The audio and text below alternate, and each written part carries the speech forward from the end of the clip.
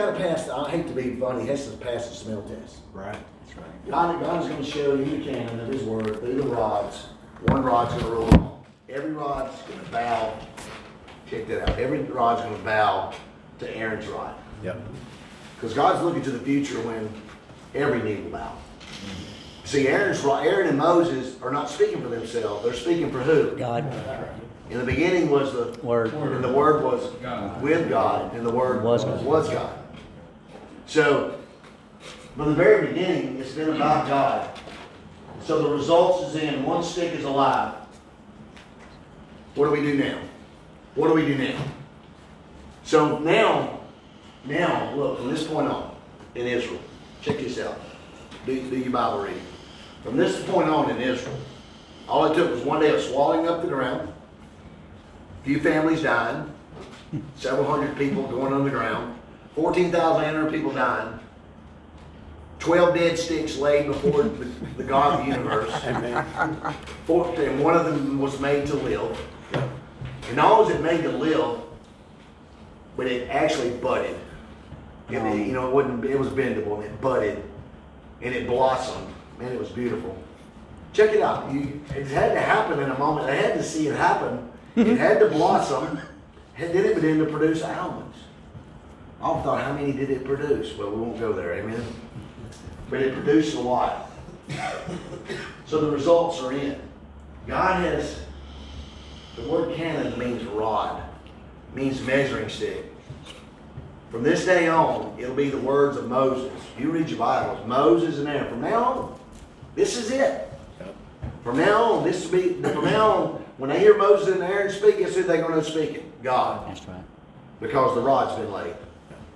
And every rod, all 11 rods are going to bow to the rod of that family.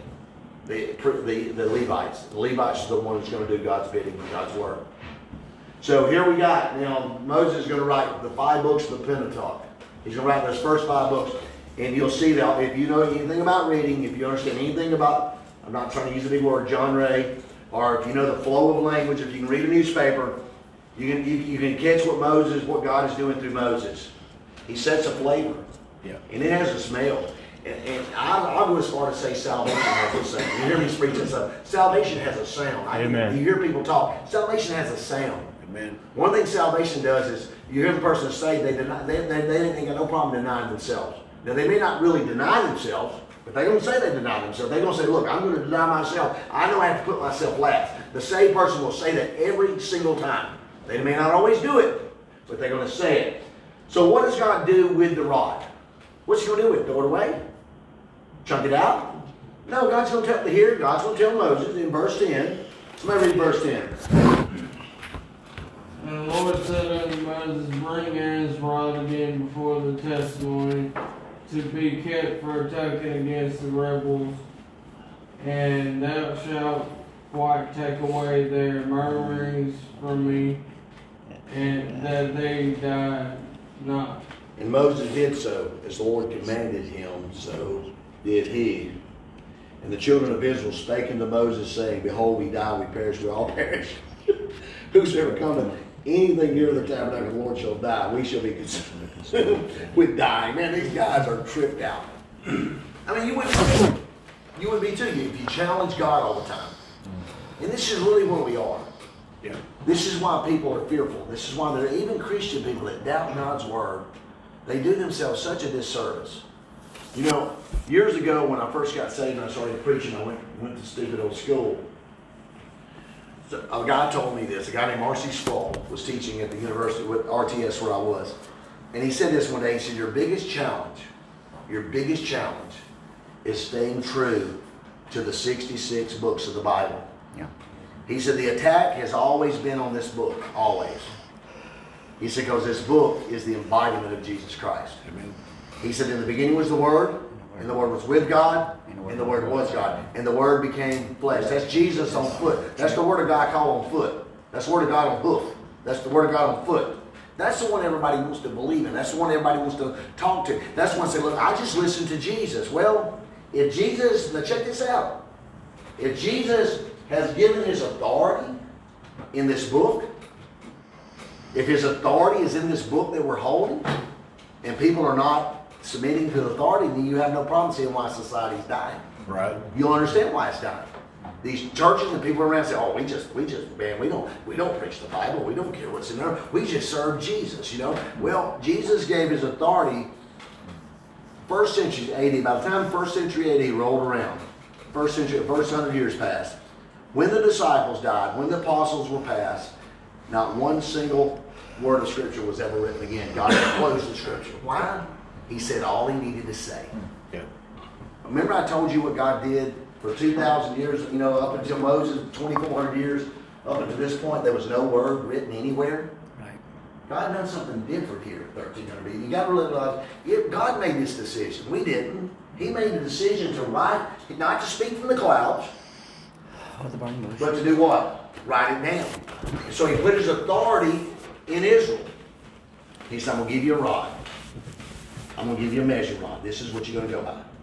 Every word that's going to come down through the centuries, they're going to be false prophets and real prophets. How are you going to know who they are?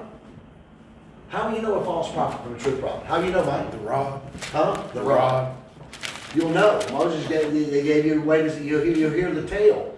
People say, what about this book? What about this book? A lot of those books, in the beginning, I started reading those books, and it didn't take me a half a day to realize they were fanciful stories, things that weren't true, stuff that weren't biblical. It didn't even have the smell. It don't have the smell. It don't have the taste. You know, it's got to be the same wood. It can't be just the almond. It's got to be the same wood. Amen. It's got to smell the same. It's got to feel the same. It has to be of God. And it ain't divine. The divine books are here, and they all, look, and they didn't just get here and somebody go, oh, I think we'll put this one in. That sounds pretty good. No, they were measured. Every book that come along, there's thousands of books every year come along through the years. Every book is going, no, it doesn't meet biblical authority. Oh, and lo and behold, 1927, those two drunken monks. I was going to say, after the Reformation, all the way until the early 1900s, nobody really challenged Calvin or Luther or none of that. It was what we did. We read it and they believed it.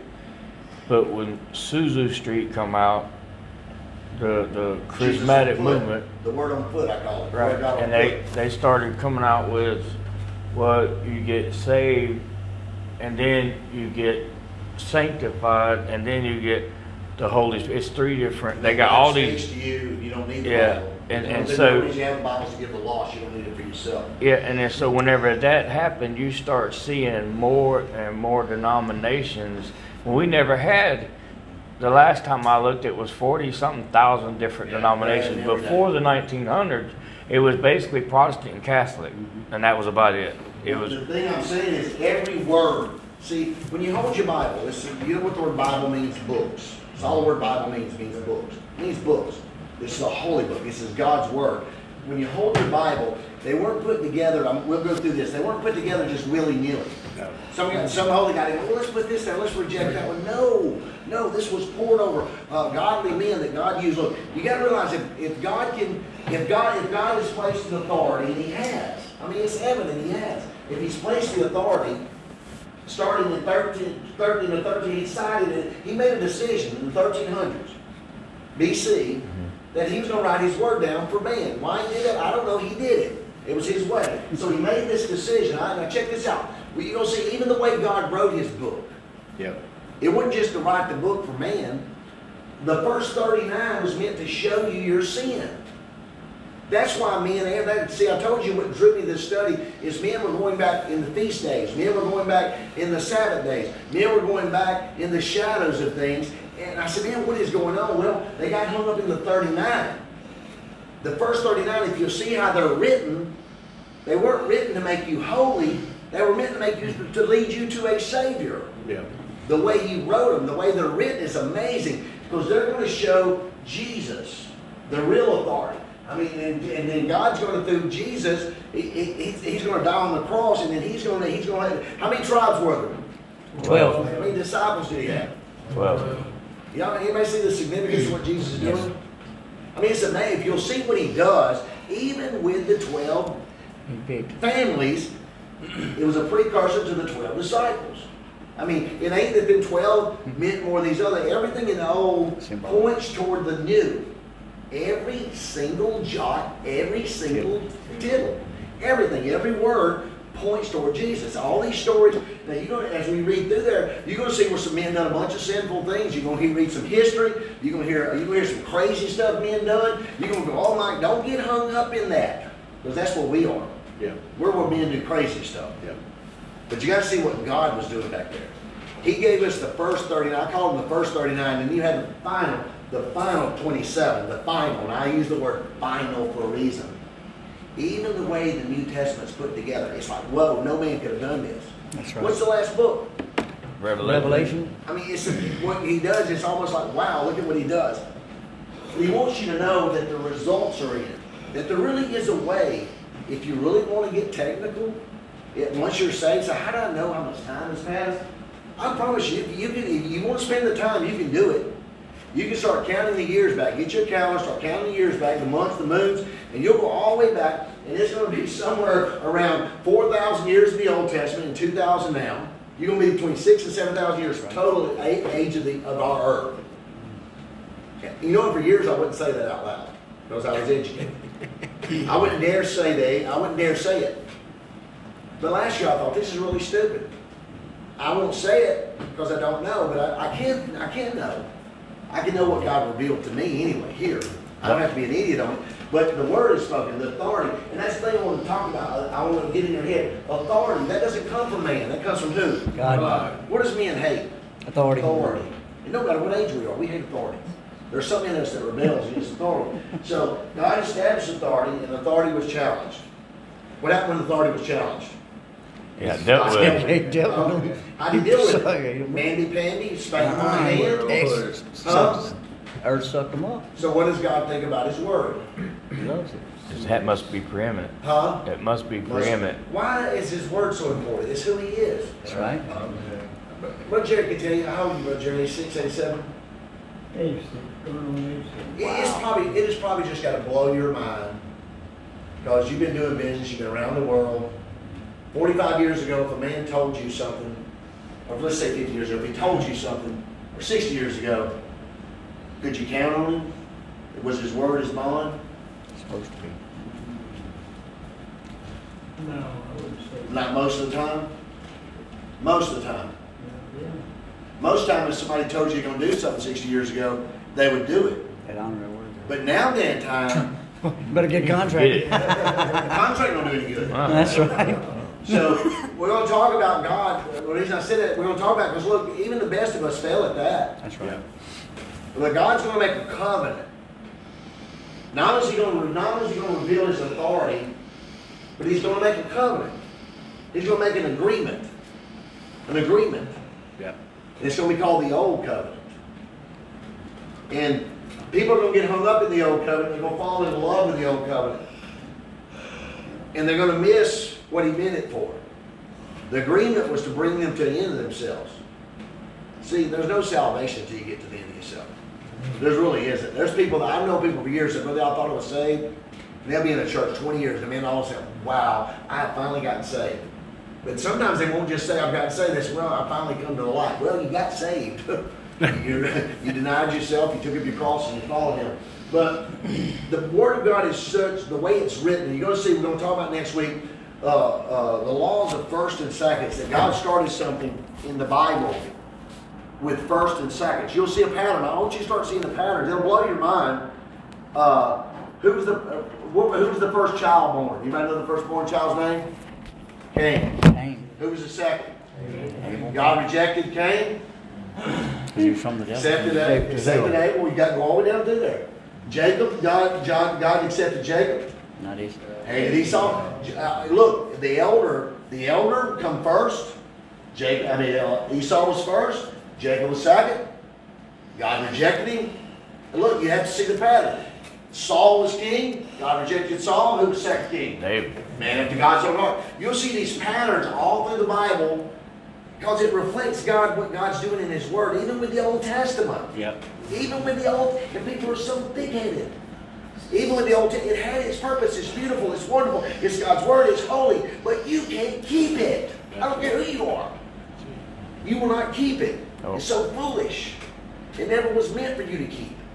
It was meant to make you fall in love with Jesus Christ. To fall down at his feet and beg him, like I was talking to somebody today, beg him to help you be obedient. Man, give me some strength to do this. Give me the Holy Ghost. I can't do this on my own. I can't. The flesh, okay? What comes first, the spirit or the flesh? Flesh. The flesh. You're born a natural man, then there's a spiritual man.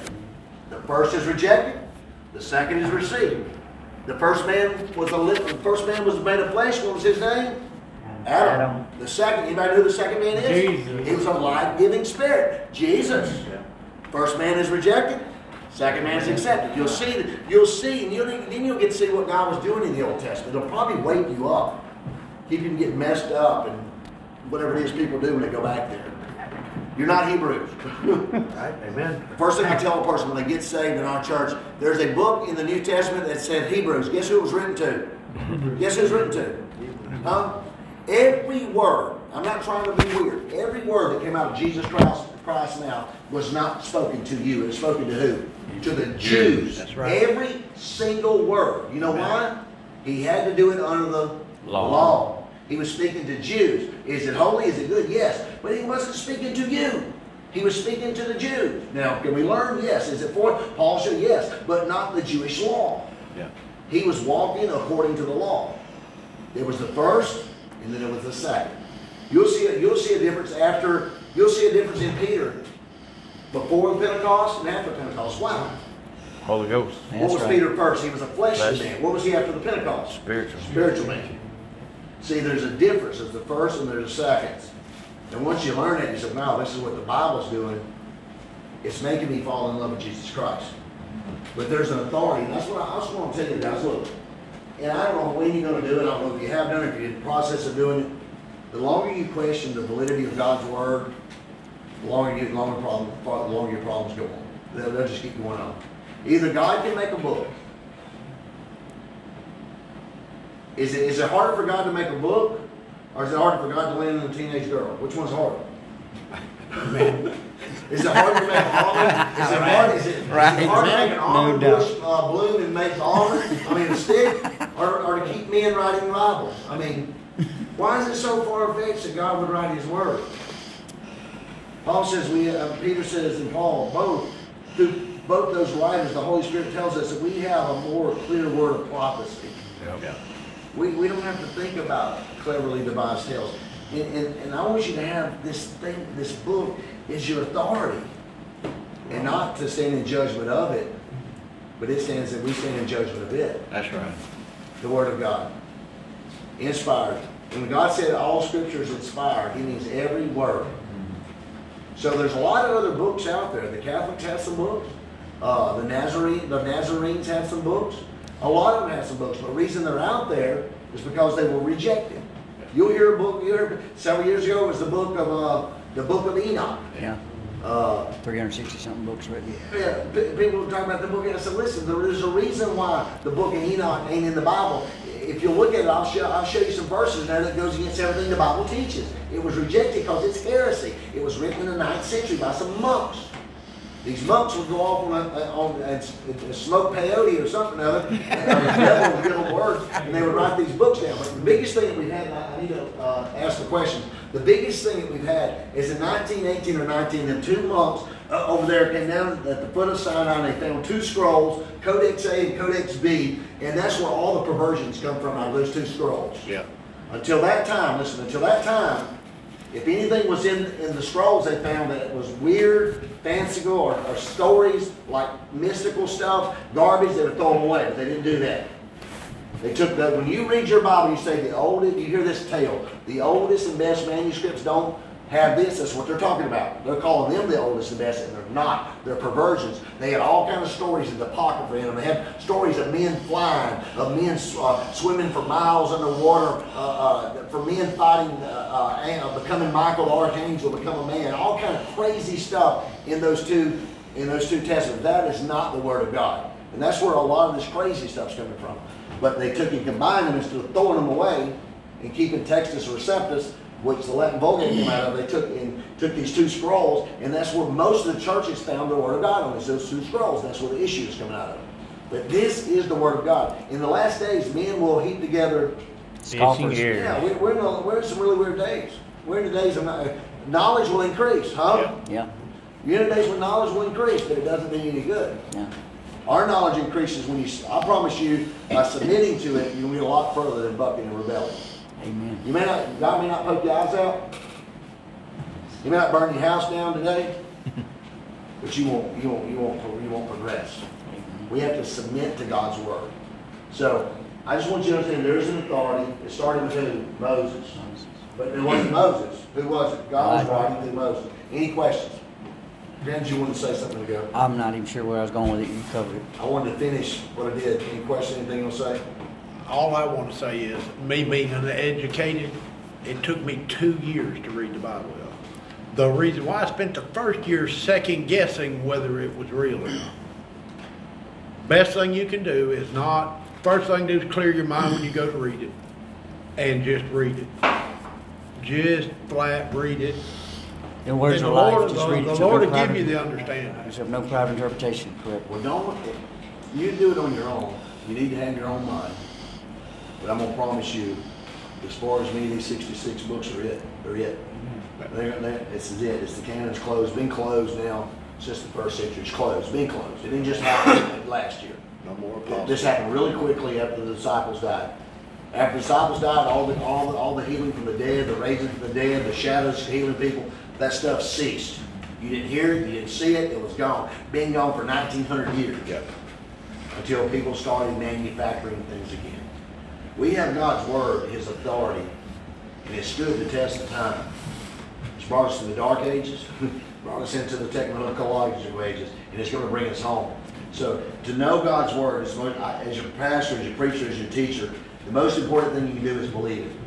Just believe God's word. Any questions? Authority. Amen. Who is authority? God. Moses was not speaking for himself. Amen? So, if you want to know how the Bible was written, it was written from these 5 books. From this point on, when Moses starts writing, how will you know God's speaking? How will you know? How will they ever know? By the know? By the canon. They're going to know by the stick. Yeah. Who's Rod Moon? That's Andrew's Wallace, man. I don't know if you want to do it with Molly or not. Aaron, Huh? Aaron, Aaron's Rod Moon. Aaron was the mouthpiece of Moses. So who was the people to listen to? Aaron and Moses. Why? Because they were speaking for God. And from now on, from this point on, when the Bible comes to be, don't think men sit around in the dark trying to figure out what's God's word. They had something to measure it by. Yep. How do you know when you read a book? Like, if you read something, how do you know it ain't of God? How do you know? You know the Bible. I think what the Bible says that, yeah. When people can bring me all these books and talk to me about stuff, I don't have to read them. I don't have to go very far. I go, no, man, this is fanciful. Right. What do you Same more mean? deal with the money, with the true and Yeah, false exactly. money, you know. Yeah. You'll know what the Bible teaches. But first you got to accept it as being the authority of God's word. If this is what he says or not. Like I said, if that's what he says, I can't help you do it. Nobody can help you do it. But if you believe that what he says, you will move mountains. Your life will change and continue to change. And the faster you believe it, the more you'll grow. Yeah. You won't wake up when you're 50 years from now still doubting God's word, or 60 years or 70 years. If you live to be 100 years old, you can still, at 100 years old, still be trying to figure this out. And as a believer, you can still be trying to figure this out. Or you can just accept it. The evidence is there. I mean, it's there. So this is what God meant. Aaron's rod, but he said, hey, I'm going to close this. He said, keep the rod.